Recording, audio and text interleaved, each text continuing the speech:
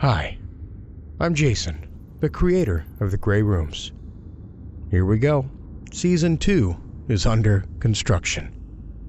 We're pretty excited about this upcoming season. The main story by Brian is going to be something stellar. The new voice talent that we have doing that main episode is going to be that much more exciting and thrilling and surprising. It's great to see the advancements that we have made. We thank you for your support in our lull, and we're telling you, we hope you're ready. Season 2 is going to be a doozy. Lots of talented authors and actors and actresses, and lots of surprises again. But I always have to give a shout out to those who have supported us throughout this entire venture and kept this going. Our patrons. In alphabetical order, this preseason episode is brought to you by every single one of our patrons. Those patrons are Adam, Allison Brandt, Amy Nikolai, Arthur Unk, Austin Furman, Brad Bone, Brian Black, Brooks Bigley, Cassie Petite, Kaylee Tolles, Debbie Furr, Denise Pinto, Elizabeth Dowell, Godzilla Eyes, Hale Scherf, Isabel Diedrichs, Jacqueline Coles, Jake Hauser, Jake Ivy, Jason Porras, Jeremy Schaefer, Jim Powell, J.M. Scherf, John Grills, Joseph Holliday, Justin Thulu, Kathleen Clyde, Kelly Bear, Lockstar, Lucas Hibbard, Maggie Rogers, Michael Beckwith, Patrick Mealy, Patrick Stewart, Rachel Lamb, Riel Bruyette, newcomer to the neighborhood, Sarah Zartaloma, Sarah Ruth Thomas, Scott Savino, Scotty, Stephanie, Stephen, This Is All I Got podcast, and Trig V. Christensen. Again, thank you ever so much for your support. It's going to be fun, and I hope you're ready. Here's a little taste of what Season 2 might just be like. Enjoy the double feature.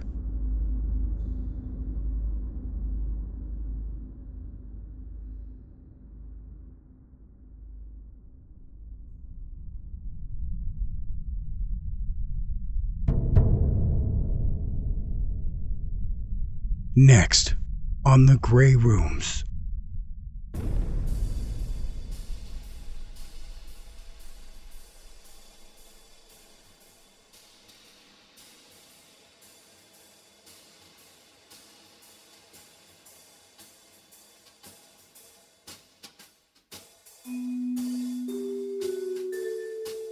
The dream always starts the same way.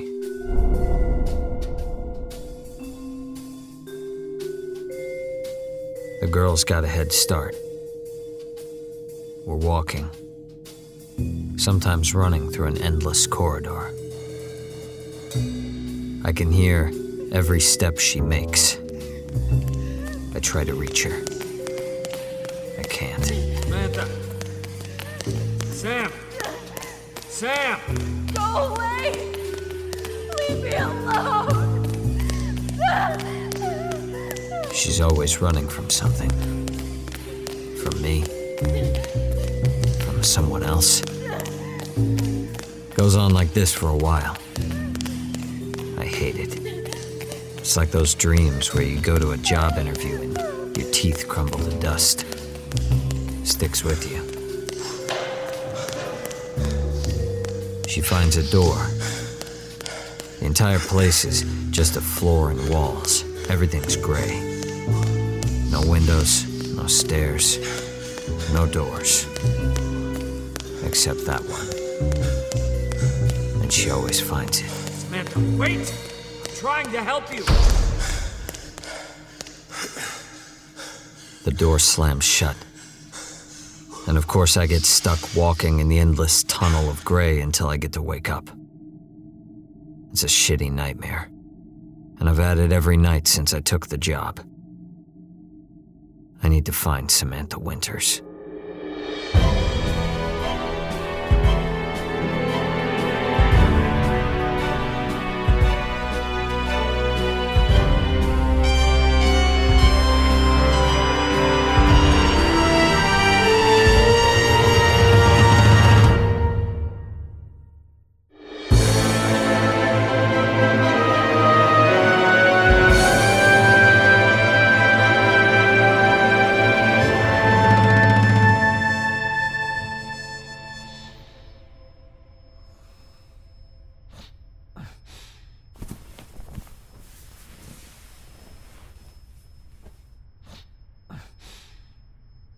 It's 1:35 a.m. I'm exhausted. That dream I was talking about, I had it again. I try to think up clever ways to stop her, to get her to listen. It's like I always forget in the dream. And I do the exact same thing. Follow and call out to her. I should never have agreed to find her.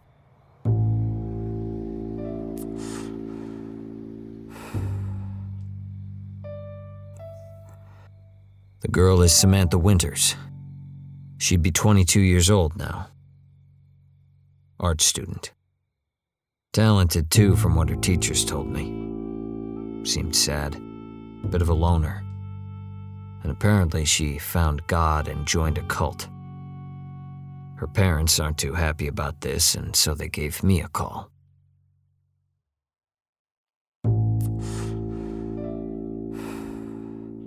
Name's Jake Stone, private eye. And you're probably wondering why I'm monologuing. I'm not. I'm simply running through events in my head like all the great detectives do.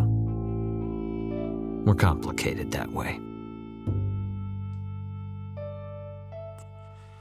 Delphi, play back last recording.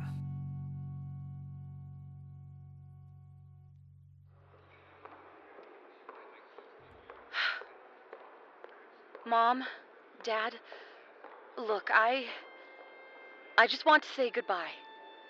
I know in your own way you're probably concerned or embarrassed. I know I'm not the daughter you want or are proud of, but I'm happy.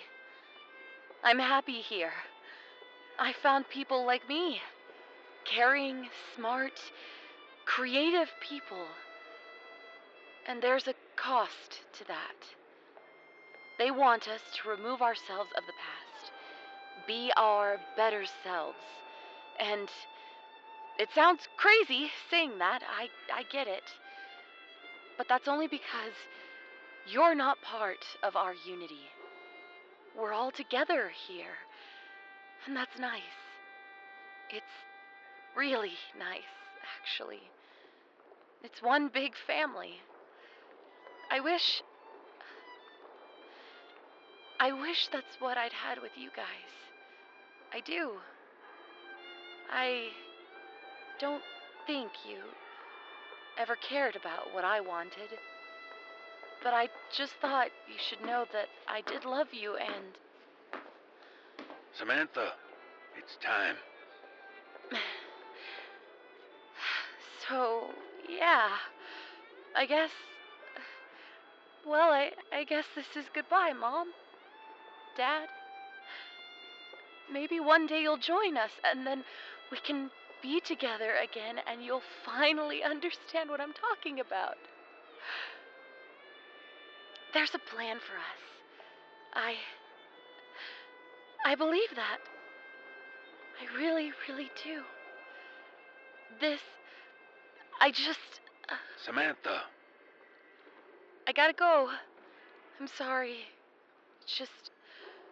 God is good. God is great, you know? Goodbye.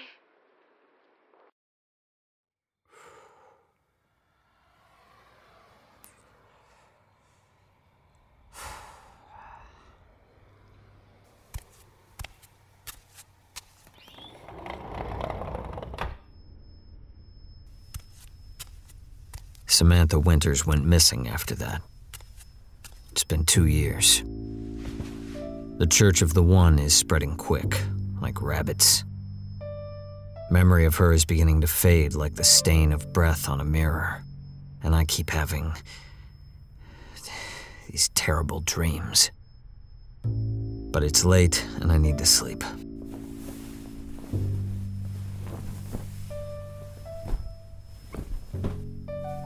Once more into the corridor of gray. Once more.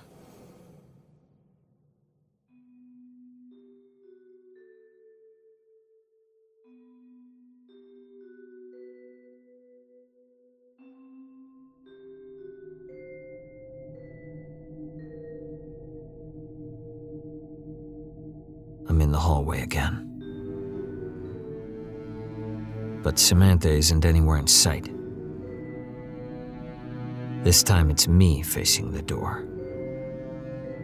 It's old and wooden. The number 377 had been shakily etched upon it. The numbers start to get blurry, and I squint my eyes to make out letters behind them. Pen? I just rubbed my eyes and noticed that the letters returned to being numbers. I hate dreams. Well, I've got nothing better to do. Might as well open this door and see where this'll lead. Who knows? Maybe I'll find her. Maybe she'll tell me where she's been hiding the last couple of years. Or maybe I'll be back in high school, sitting on the school bus and realizing I'm not wearing any pants. I really hate dreams.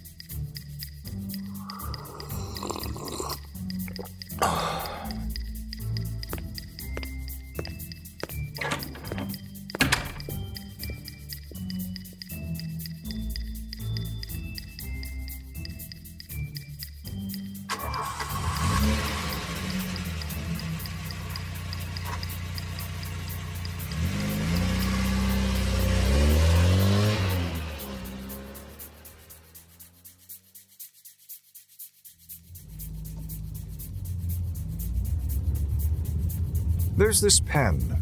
A regular, plastic, $1 a dozen, mass-produced, unidentifiable, blue ink, ballpoint pen. No matter what the world around it is doing, is becoming, is programming, this pen is still only a pen. This only pen is your pen. Your not special only pen. You put it in your pocket after signing some forgotten form in an office on some forgotten floor, in some forgotten building on some forgotten street. So many days, weeks, years ago, you couldn't remember it if there was a gun in your mouth. Chewing on this pen, a gun comes to mind. Your pen, this only pen, is a mole you know hasn't always been there. But you can't remember when it wasn't. You find it in the glove box, searching for a fuse. Oh yeah, this pen. In your pocket, tapping against the metal drum of the dryer, competing for attention with a quarter and 2 pennies. Oh yeah, this pen. Days go by. You lose it, you find it. Weeks go by, you lose it, you find it. Years go by.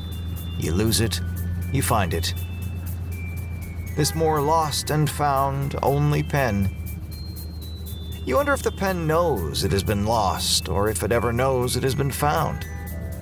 This time in the impossibly deep pit between the seat and door of your car, nestled between ages of old French fries, unidentifiable mounds of crumbs, a rubber band, and what you hope is chocolate. The barrel of the gun tastes sweet, with a hint of saltine. It's only 2 miles from your tiny 12 by 12 studio apartment to work. 3 stop signs, 1 traffic light, a drugstore, a couple of street people, half a cup of coffee, a granola bar, and 11 minutes of wishing you would have finished college. No cigarette this morning. It's day 4, and you would probably get on your knees for one at the moment, but you settle for this pen. This only pen. Your teeth fit snug into the plastic, a perfect cast of your molars from days, weeks, years of chewing on it. This only pen is a chew toy. Second stop sign. You chew harder, gazing at a smoker on the corner. Third stop sign. You can taste the ink as you bite through the tube, the sweet smell of smoke coming from the patio of a coffee shop.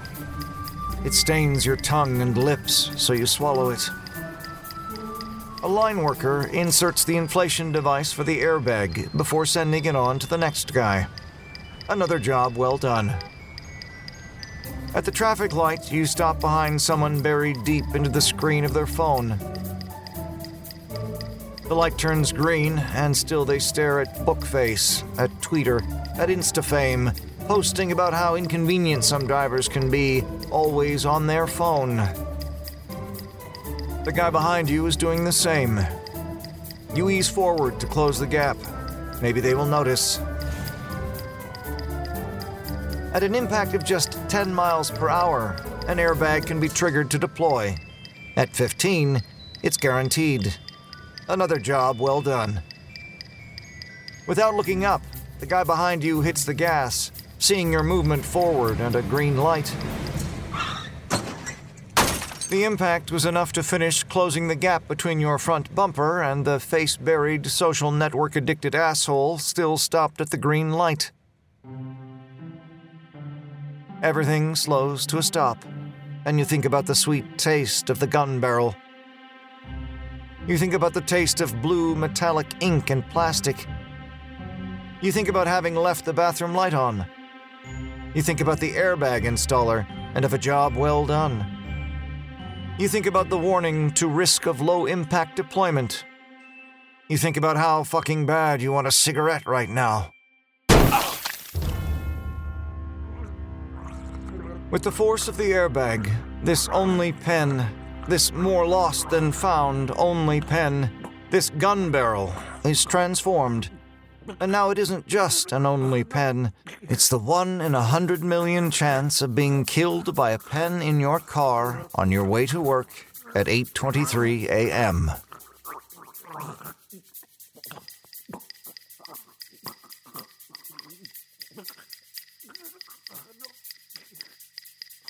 You think of how lung cancer would have taken longer.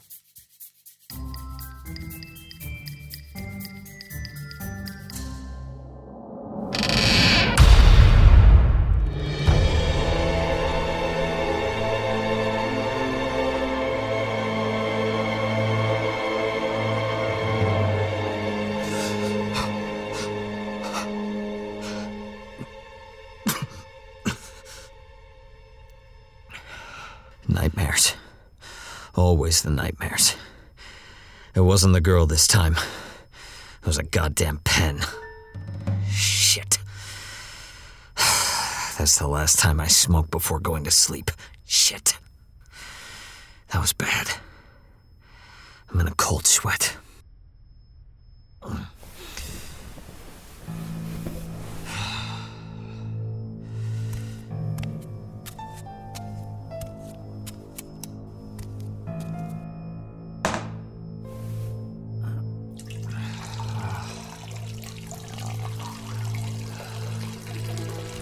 The voice in the recording. The violin playing.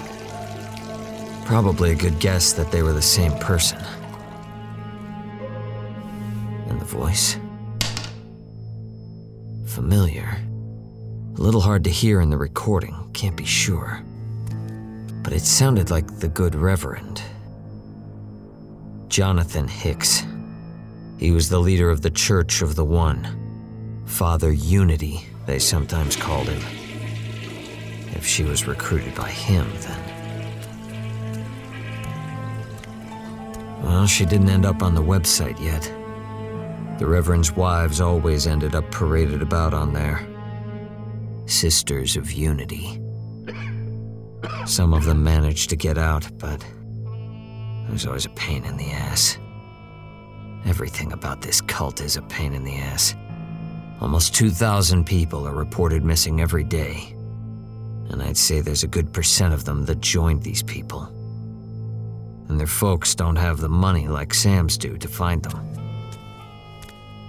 American dream includes the freedom of religion. Hallelujah. Praise the Lord. Until the Lord holds you captive against your will, but you don't see that on a unity slogan. You don't see it at all until it's too late.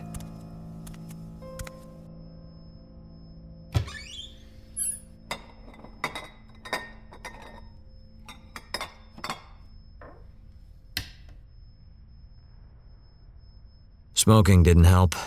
Might as well have a drink.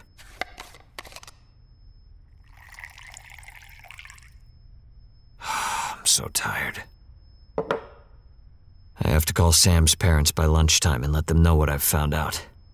Which isn't much. But I have one more lead to see in the morning. I really need some answers.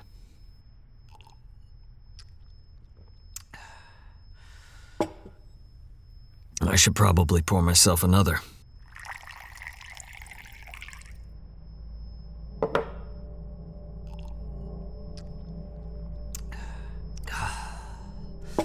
That's better. Just let my noggin soak this up and let me get some sleep. Or at least forget everything for a little while.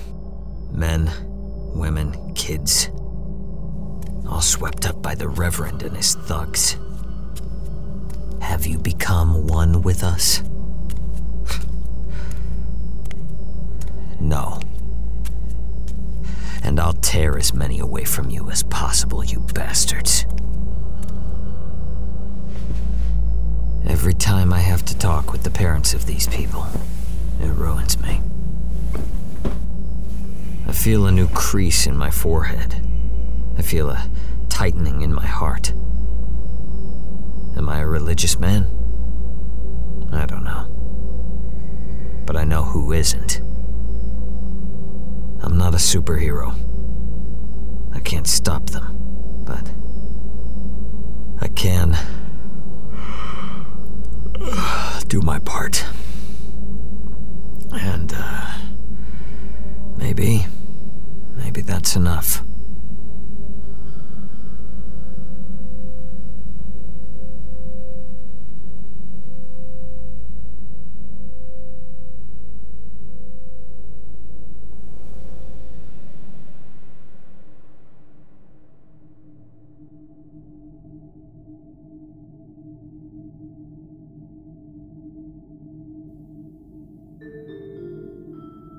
I'm facing another door.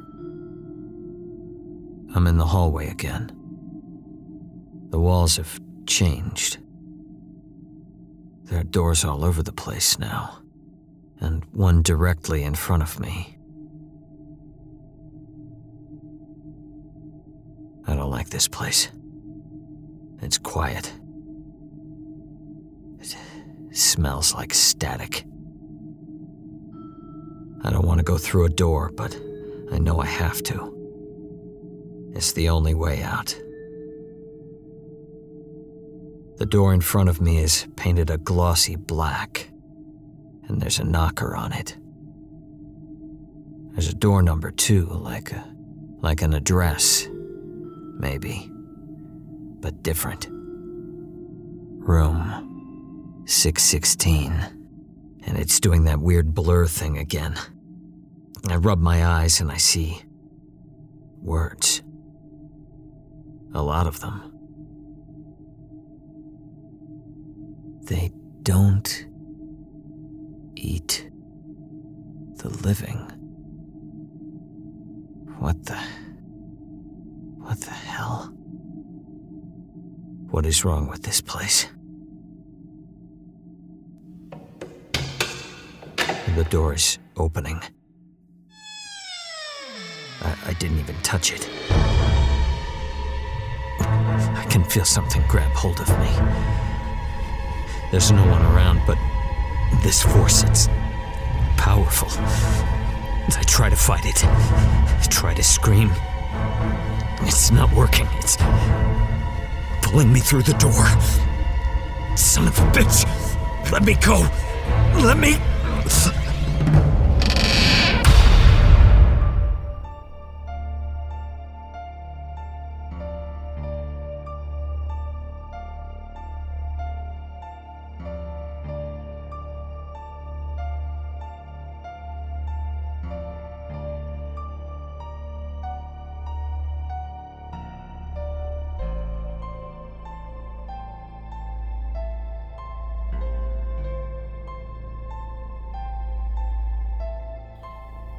It must be long past time for me to retire.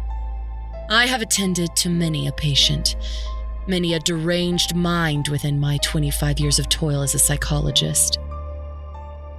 Sweet Lord, help me, I thought as I stared at the photos from the crime scene. I was experiencing great difficulty believing the events as they had been told to me. I simply cannot divulge the details of the wretched pictures within this transcription, but I have attached them within the file. Beware looking upon them that you haven't eaten for some time. I had spent my time working through issues with those plagued in a variety befitting a woman with my degree. It is simple. Listen for the buzzwords that describe their core problem. Are they bipolar? Are they depressed? Is it an addictive personality? And could this come from a physical issue within the brain? Then the solutions. Give them therapy, prescribe medication, perhaps recommend surgery. Maybe the diagnosis is all of the above. Simple, cut and dry answers, and I'm home for dinner by 7. But then there was this boy. According to his records, he was 8 years of age. Just 8 years. I dare say there was little about him different from an average 8-year-old. He was slight of build and had very normal short brown hair. There was no evidence of abuse or neglect. By all rights, he was very well taken care of. When we talked, his preferred subjects were his favorite television programs, a friend at school, and his playtime in the backyard. I had observed his playtime, his artwork. It rarely ever denoted the level of psychosis he clearly suffered from. And there were times when his eyes were as cold as a January night, a bleak black and filled with hopelessness. He'd been to 5 different doctors in as many months. None of them could solve his quandary, and so it had fallen to me. My time with him had been brief, little more than 2 weeks. However, it was to be I that should decide this very young man's fate. The police had done their best to find someone else to blame for this heinous act, and the boy had been extremely silent when asked about it directly. He'd admitted to nothing, simply hadn't spoken of it for any reason. He sat across from me as I wrote this, silently just staring off into space. I was observing him, hoping to find a hint or a whisper of what the cause of his condition might have been. His mother told it simply. About 6 months ago, something just seemed off. At first, she thought him playing with toys when she would hear him whisper, or he would quietly giggle. When she would ask him what he was laughing about, he would glare at her. He would walk away and close himself into the bedroom. It chilled her to the bone, those looks. She tried everything that she could think of to bring him around. Playdates with friends didn't work out very well. It's not that anything untoward happened, simply that he would wander off by himself. By her account, he continued to grow very distant to everyone around him as the days wore on. She once told me, if he had ever had even an outburst or thrown some sort of fit, perhaps I could have seen something coming. It took less than a month from when she started to notice the changes for the event in question to take place.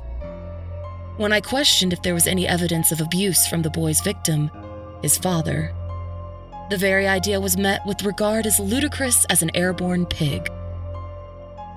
I had examined the case in length, done countless hours of research to find some sort of clue, anything that could point to the reason. However, without his account of the night, I was utterly at a loss. Yes, I should have just retired. For as frustrating as not knowing the cause of the boy's illness, I feared that learning the cause very well may have been worse. Worse or not, it was my responsibility. There was no question that I must draw a conclusion. I must hand down a judgment. I had only a short time left before our session concluded. I needed to decide quickly. But would the weight of such a decision have been too much for my soul to bear? To have condemned a child, no matter how heinous the act he'd committed. Was this something I could live with? Only too late did I discover the reason for the failure to diagnose thus far. While the facts were simple, the existential weight that one would carry was beyond comprehension. How does a fulfilling career come to this? I was doomed to become the woman who struck this boy's future from the annals of any form of history, save the label of ill. My evaluations so far yielded nothing more than the life and mind of a healthy child. And yet my experience, my instinct gained through countless instances of seemingly healthy people who were so very sick, was equivalent to the voice in the back of one's head. And the voice was telling me then that the boy was not well. My own mental state, my conscience, needed to be placed aside. The police wouldn't do it. The other doctors couldn't gather the courage. Instead of asking him if he took his father's life, I asked him why. I feared this was the instance in which I would be driven over the edge and fall victim to the very illness that I had spent my life battling against for others. And I let it take full grip to steel myself for what I felt I must do. I rose from my seat, my heart pounding at the cadence of a war drum. My palms were slick with the sickening knowledge of what was to come. The image of this killer's victim was burned into my retinas, and I began to scream. Accusations, and I cussed. All of the boundaries that I would normally have observed in regard for a more calm science were damned. And in that moment, I was truth. Yes, I was the light shed upon the darkness, the reason to untamed madness. I would garner his confession. I would bring about justice, no matter the personal cost. But despite my best and worst efforts, he was unaffected. The boy just sat and stared at me, his expression as blank and reserved as the most trained spy one could imagine. I'd screamed so loudly and so forcefully that my ears were ringing and my face was purpled with rage and conviction. And he was silent. His eyes, they were large and full of wonder. He was studying me, absorbing my transformation from friend to accuser. And he was looking beyond my form, past me, to the window. It was only then that I heard the tapping, a gentle sort of rapping at the window pane. Drawing in repeated, haggard breaths, sweat cascading down my face, I turned. Our spectators were in the form of large black birds, too numerous for me to count at that present moment, and they were all calling to him. I was arrested, all at once, with the notion that they were there for him and with him. The silence in the room, for a brief moment, was as deafening as the screaming I had produced just seconds before, and was subsequently broken by his voice, which may as well have been a peal of thunder. I had to kill him, the boy said. As I gazed upon his expression, I found none. He was speaking the fact, plainly as the night sky is black. He sealed his fate and my own with one sentence. They don't eat the living.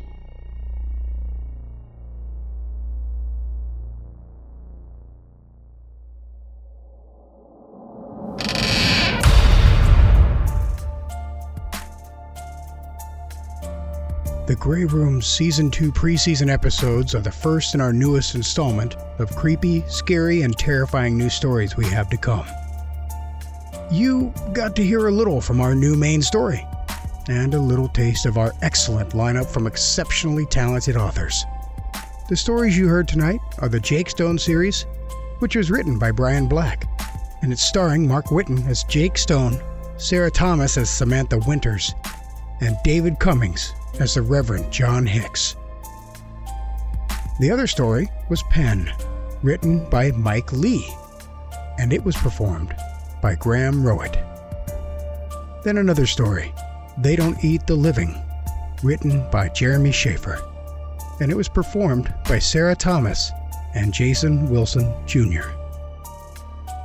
All musical composition was by J.M. Scherf, the master he is. Artwork was by Brooks Bigley and Graham Rowett.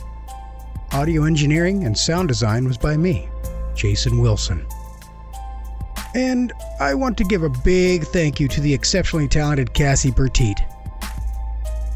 With the task of artwork, webmaster, logistics, keeping us all together, and well, yeah, she is just flippin' awesome.